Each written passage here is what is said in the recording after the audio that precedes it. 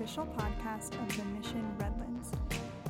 We are a growing community living out God's radical love.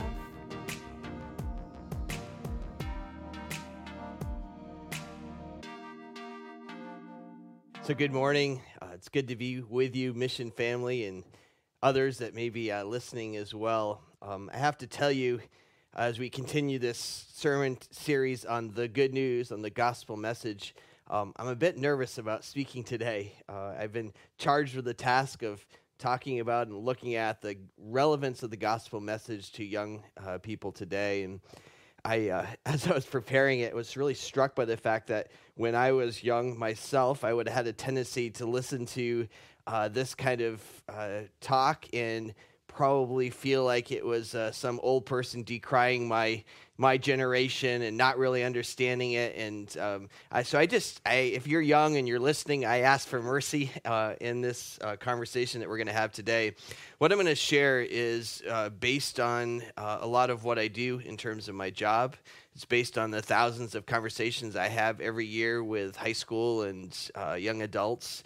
It's based on the millions of observation points I have through what I do as well. And I'm really going to work hard to present it as objectively as possible, as non-judgmental as possible, because I think that's really important. So I know there's going to be a tendency for you that are younger to say, okay, boomer, and react a little bit to the message from that perspective. But I just would encourage you, give me a little grace as I share this today. I want to talk first about the four realities that are impacting young people today, and in the context for sort of understanding youth culture. The first of those is what I call the challenge or reality of self-identity. And the reality in terms of understanding this is that this is no different than what I might have experienced when I was a young person. But the context in which it's experienced is extremely different.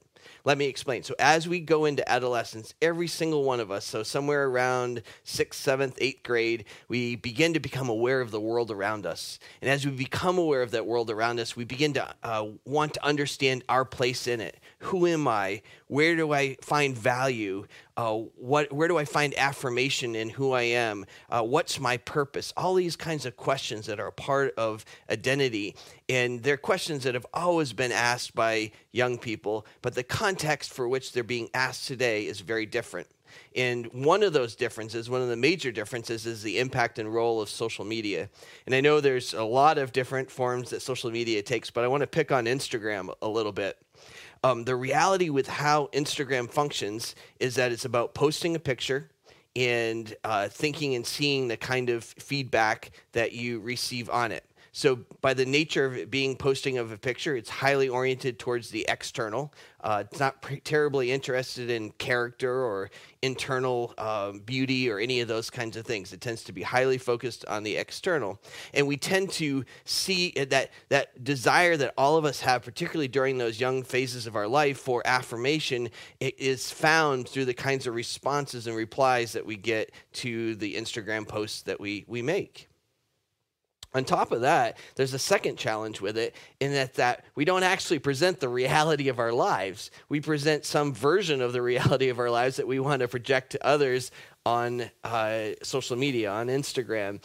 And so as a person who's sitting there looking at how other people are presenting their life, you end up feeling like your life doesn't measure up. In fact, when you see your friends engaged in some kind of social behavior and you're not with them, it creates what we call FOMO, fear of missing out. And so you have these huge challenges to answering these questions of identity in today's world because of the impact and role of social media.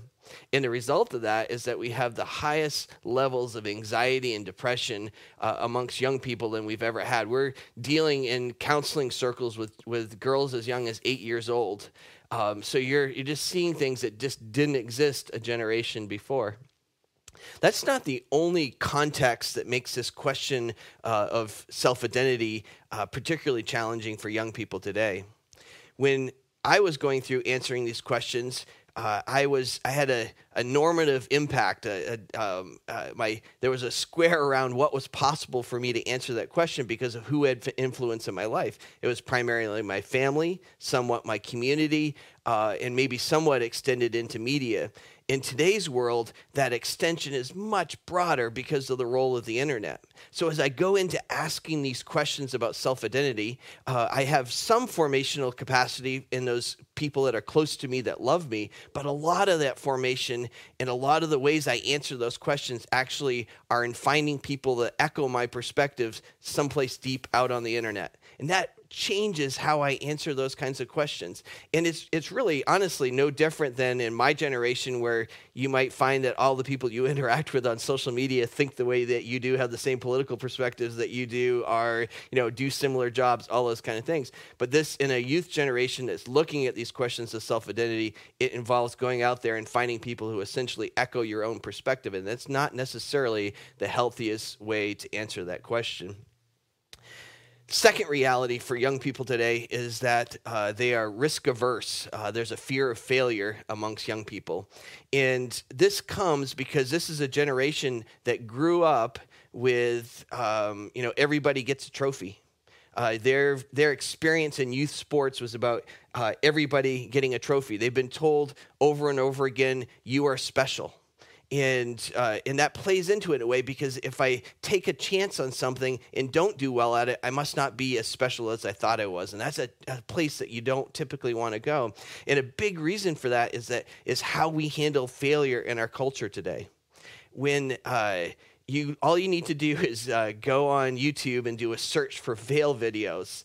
And fail videos sort of celebrate in a mocking kind of way when somebody blows it and does something stupid, and it's a celebration of failure. But the reality is people are not failing at any greater rate today than they did when I was a young person, but there was no such thing as YouTube and no such thing as fail videos at that time. And so that perspective, the impact of that has really resulted in a generation, a group of young people who are risk averse, who have a fear of failure, and that impacts their approach to life. And it particularly impacts their approach to being willing to take social chances, because you don't want to fail, because your failure could become a very public event. Third characteristic of youth culture is a strong desire for self-sufficiency, control over one's environment. And it's made unique for this generation because of what's been going on in world events in their lifetime. This is no different. Every generation goes through this. I had my own desires for self-sufficiency, but the context with which I acted those out was different because of the set of world events that were current during my time. Today's young people have grown up through four major world crises: Y2K, 9/11, the Great Recession, which was the second largest economic debacle in the history of America. It's had a profound impact on this generation, and now COVID-19 pandemic. This generation is the first generation in American history that knows with some certainty that they will not enjoy the same standard of living that their parents had. This is a generation that's grown up where there's unprecedented disparity between the rich and the poor. Probably second only, and maybe beyond even, what happened during the Gilded Age of the 1890s. This impacts how this generation thinks about free markets and about opportunity. They see the free market as not working. And this has made a difference with how they approach life. And because there's a tendency to be risk averse, there's also a tendency to not want to fail, and therefore, which is necessary for wanting to be an entrepreneur. So again, not seeing the market work for them.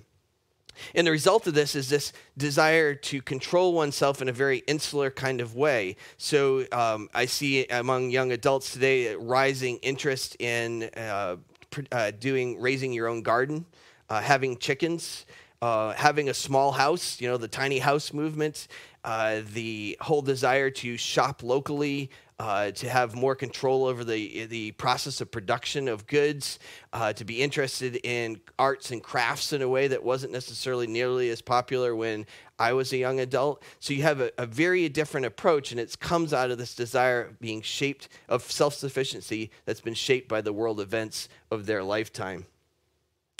And then finally, the fourth characteristic of young people today are that they are less worried about truth and more concerned about feelings. This is the generation that has really grown up where the dominant philosophical perspective in their schools, in their life, in the media is what we call moral relativism. It's the idea that you have your own idea of what truth is. I have my own idea of truth. I have my own understanding of what's right and what's wrong. And it's really important that I live true to what my perspective is. And it's important that you live true to what your perspective is as well. And this is really a product of growing up in postmodernism, this idea that each of us is living out a story that's brought out by the circumstances of our life, where we happen to be, the benefits that we've happened to accrue in life, and so on. And that shapes our reality and therefore shapes how we see the world and make sense of the world around us. And because of this tendency to value feelings as highly as they do, and maybe diminish the importance of truth, there really has been a tendency to move away from some traditional perspectives that the evangelical church has had. So you take a position like the pro-life perspective that's typically been dominant in evangelical churches, and young people look at it and say, hey, I appreciate the fact that you hold that view, but you seem to only hold that view when the child is still in the womb. When this child is born and they're living in poverty and don't have access to health care, these things are of concern to me, because if we're going to be pro-life, this should be part of being pro-life. Or, the opposite end of the spectrum, when the evangelical church has typically supported the death penalty, for example, and a young person who says, I resonate with the pro-life perspective, but I think it needs to extend to individuals who have violated some of the rules of our society and have maybe been condemned to death. And so many times, young people, because of this different approach, have really challenged some of the ways of understanding the world that have been dominant within evangelical circles. So I share those four realities, those four challenges, those four perspectives that I think are dominant within youth culture today. And I want to begin to make a connection, because I think some of you that were older, I was listening to that, are like, yeah, that's right. That's a problem. They need the good news. And we all need the good news. We all need the gospel message. But the reality of the gospel is that every generation interprets the gospel message, but the gospel never changes. It's a really powerful axiom. And our tendency is we want to deliver the gospel message in the same way that we came to faith in Christ. So in my generation, it was very common to use something called the Romans Road in helping somebody come to an understanding of faith in God. And the Romans Road begins with the fact that all have sinned and fallen short of the glory of God in Romans 3:23, and continues in Romans 6:23, where it promises that the wages of sin are death. And then it goes on to say that God's made a way, and that all we need to do is call out to him and he will save us. And that message, it is the gospel message. It's true, right? But it does not resonate with where young people are coming from today. It's about making a logic statement that relates to a series of things that are very true, and it's completely not the way that the world is understood by young people today. And so some of you that are listening to this saying, it sounds like Brian wants to water down the gospel message, and, that's a problem. How can you change the gospel? You have to look at Scripture and understand this is exactly what God has always done. Think about the story of Philip and the Ethiopian leader. So Philip is called by God to go minister to this Ethiopian leader who's on the way home from Jerusalem to Ethiopia. He's riding in his chariot. Philip comes alongside, and this Ethiopian leader who had been worshiping God at the temple in Jerusalem, was now going to his home, is actually reading from the scroll of Isaiah. In Acts 8:35, it talks about the fact that he invites Philip onto his chariot with him, and Philip, it says, beginning right where he was at, began to explain the gospel message to him. I love that phrase, beginning where he was at, because over and over we see where God does that exactly with it. That's the interpretation of the gospel message for the audience that's receiving it, for the new generation. We see the same thing in 1 Corinthians chapter 9, verses 19 through 23. I'm going to read that passage. It says, this is the Apostle Paul, and he's speaking. He says, "For though I am free from all, I have made myself a servant to all, that I might win more of them. To the Jews I became as a Jew in order to win Jews. To those under the law I became as one under the law, though not being myself under the law, that I might win those under the law. To those outside the law, I became as one outside the law, not being outside the law of God, but under the law of Christ, that I might win those outside the law. To the weak I became weak, that I might win the weak. I have become all things to all people, that by all means I might save some. And I do this for the sake of the gospel." I love that because, again, he's showing the fact that it's the same gospel message, but I'm willing to interpret it, I'm willing to understand it, and I'm willing to understand my audience and connect with them. I always think that pastors and ministers and evangelists today are probably jealous when they look at the story of Peter in Acts when he gives the gospel message at the Pentecost, right? You read that message and you think, wow, I can't believe all those people came to faith in God. I've preached more powerful messages than that, and I've never seen the kind of response that Peter had. But Peter's message was specific to the audience who received it. It was a group of people who took their Jewish faith quite seriously, had come to the city of Jerusalem to celebrate Pentecost, and his message traced out of the history of Judaism the reason that this is the way that God wanted the world to be, to bring the gospel message to the people of the world, and people responded to it. It's not just something that we see in Scripture. We actually see the same trend when it comes to figures of Christendom. Think about the life of Augustine, who was one of our earliest church fathers. Before Augustine had a relationship with God, he was living the happy life. He was a partier. He loved to drink. He had relationships with women that were not biblical. This is the kind of individual he was. One day he's hanging out with a friend, and he hears a child singing, and the child sings these words. It's something that said, "Pick up and read," and he thought, what kid would be singing about picking up and reading? This must be a message from God. And he looks around him, and his friend had a scroll there, and he picks up a scroll, and it was a scroll of Romans chapter 13. And as he read this passage, it included Romans 13, verses 13 and 14. And this is what those words say there. "Let us walk properly as in the daytime, not in orgies and drunkenness, not in sexual immorality and sensuality, not in quarreling and jealousy, but put on the Lord Jesus Christ and make no provision for the flesh to gratify its desires." Augustine was instantly convicted, and he began to recognize what he needed to have done differently in his life, and he gave himself to Christ at that very moment. And you and I, when we read this passage, might think, hey, this doesn't resonate with me at all. Sounds like a whole bunch of do's and don'ts. That's another example, though, of the gospel message being made relevant to a generation, being made relevant to the individual that's hearing that passage. Or think about Martin Luther. Martin Luther was a priest. He was a religious figure. He had defined his relationship with God, though, about what he did and doing the right things and in earning his God's favor. And one day when he was reading Scripture, he comes across Romans 1:17, where it says, it finishes with this, "The righteous shall live by faith." And he was convicted, and he felt, I've mistaken what was needed to have a relationship with God. And he began to understand the role of grace and the role of faith and the need to believe. And it forever changed him, and he became one of the leaders of the Reformation movement. Or think of the story of Fanny Crosby, who was probably the greatest hymn writer in the history of the church. She grew up in a very religious household. It was about, in fact, it was about a lot of do's and don'ts and about, memorizing the Bible and so on, but she didn't have a real relationship with God. And when she was in her early 20s, she was blind.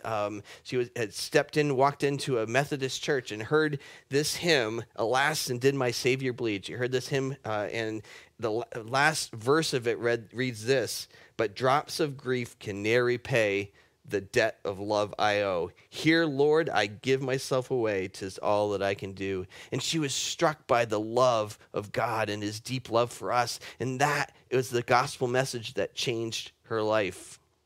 So every generation interprets the gospel message, but the gospel message does not change. So let's go back and think about those 4 characteristics of young people today and think about how the gospel message speaks to the situation that they're in. So first, we had talked about this challenge of self-identity, the fact of the way that the social media has impacted how those questions of who I am, how do I know what's important in my life, where do I receive affirmation, how those questions are answered differently in the world of social media, differently in the world where I can find people who echo my thoughts on the internet, and think about what Scripture might have to say related to them. Now, as I was thinking about this, I was thinking about a young man who very much was seeking affirmation in his life. And it's the young man Saul. And Saul was sought to be good at what he was doing from a religious perspective, and part of his interpretation of what it meant to be a good person, to be a person who took seriously the values that he had in life, he believed that he needed to be persecuting the early Christian church. And after he had done that in the area around Jerusalem, he actually is going to go to Damascus and continue in that kind of behavior, imprisoning perhaps some of the Christian leaders that were in the city of Damascus. And as he's on his way, God appears to him. And he says, "Saul, Saul, why are you persecuting me?" And you got to think about what that does, because Saul was receiving affirmation. He had answered these questions of self-identity. He knew who he was. He was living this out in truth to what he felt like was his calling. And God was coming to him and saying, what you're doing is not what I want for you. He challenges what Saul had seen as being his self-identity. He challenged the voices of affirmation that Saul had in his life. And at that moment, Saul's life is forever changed because he recognizes his deep need for a savior. The second challenge we looked at was this aspect of which young people today were raising a generation that struggles with failure. And I have to think that part of the reason they struggle, for those that have grown up in the church kind of setting particularly, is that our Sunday school way of understanding the biblical heroes is about presenting them as being almost faultless. And for those listening, you feel like, I don't measure up. But we forget the fact that God loves failures. He loves people that did not do it right, because that's human and it's real, and takes that and is still able to work with it. Think about Joseph. Joseph was so overcome with pride that his brothers hated him, sold him into slavery. He spends time in a prison. He looks like a complete failure from the world's perspective. And then God raises him up, makes him the second person under the Pharaoh in the kingdom of Egypt, and he's able to rescue his brothers, the children of Israel, through this eventual success in his life. Or you think about Moses. I mean, we're all so great about remembering the fact that he led the people of Israel out of Egypt, right? But do we remember earlier in his life, he actually murdered a man? Talk about an ultimate failure, right? Or the story of David, who may have been the greatest king in all of Israel. And yet, in his life, I mean, he lusted after a woman, he committed adultery with her, he fathered a child with her, and he has her husband murdered. That's pretty much the story of a failure. And he could have lived in that failure, but God took him, and because of his repentance, used him, and he becomes an incredible king that's celebrated throughout the history of Israel.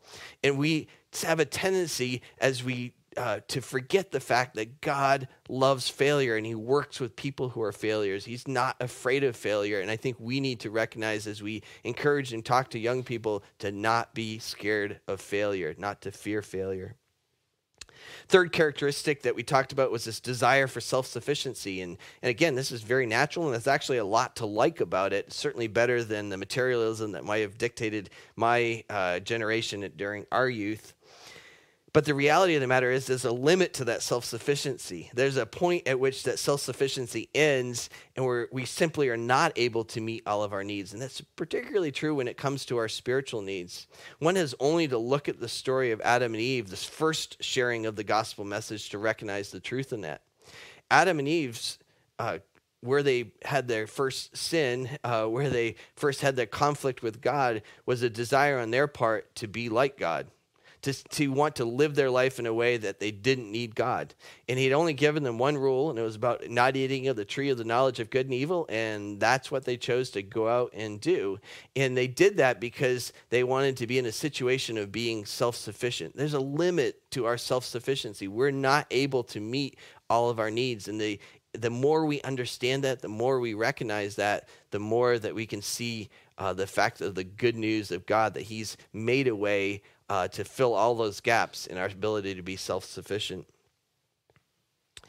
And then finally, the fourth characteristic that we talked about, this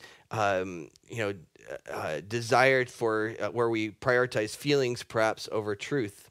And the reality is, you see this in Scripture. I mean, we serve a God who loved so much that when he was here on earth as Christ, he cried when he saw the response of his friends to the death of his own friend, Lazarus.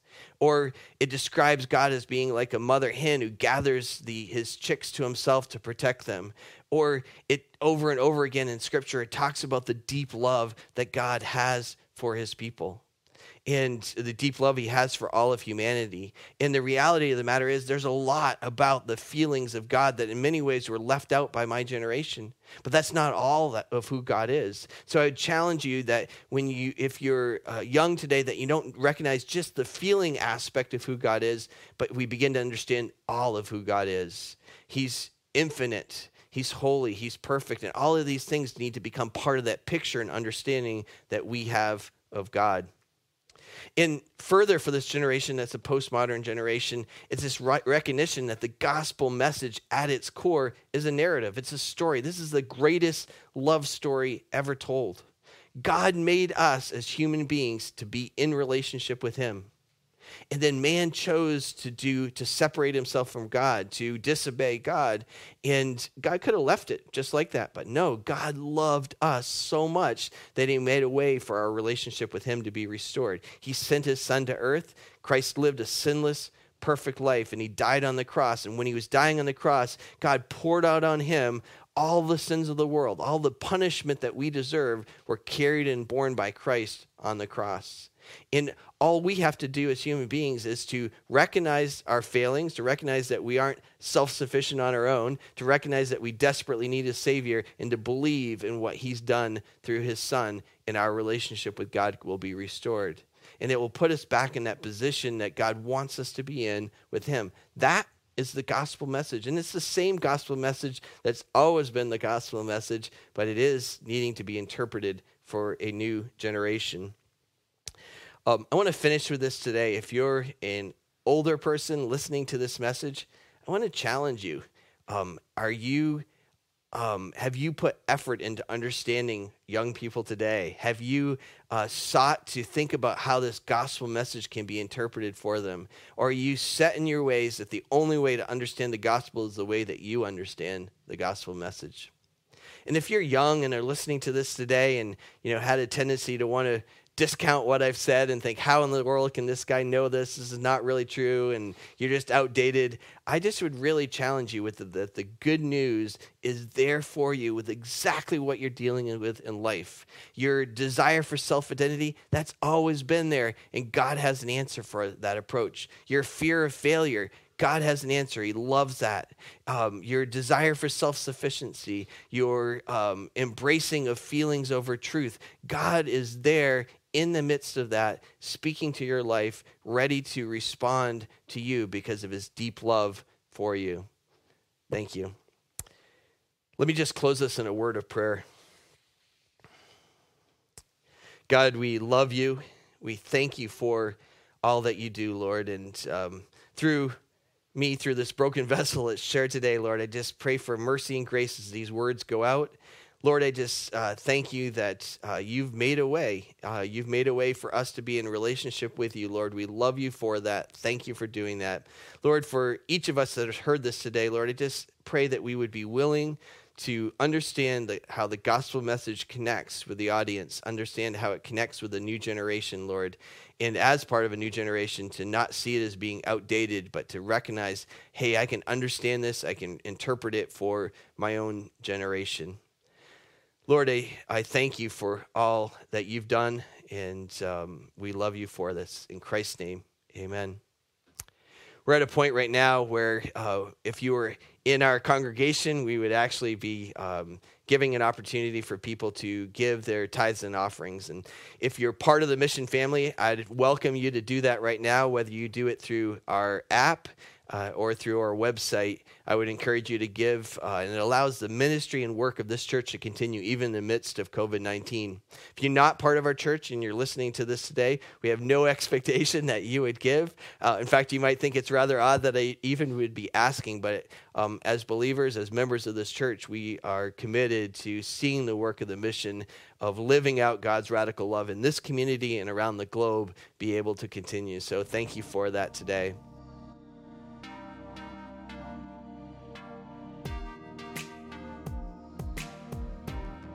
You are listening to the official podcast of The Mission Redlands. For more information, visit us at themissionredlands.com.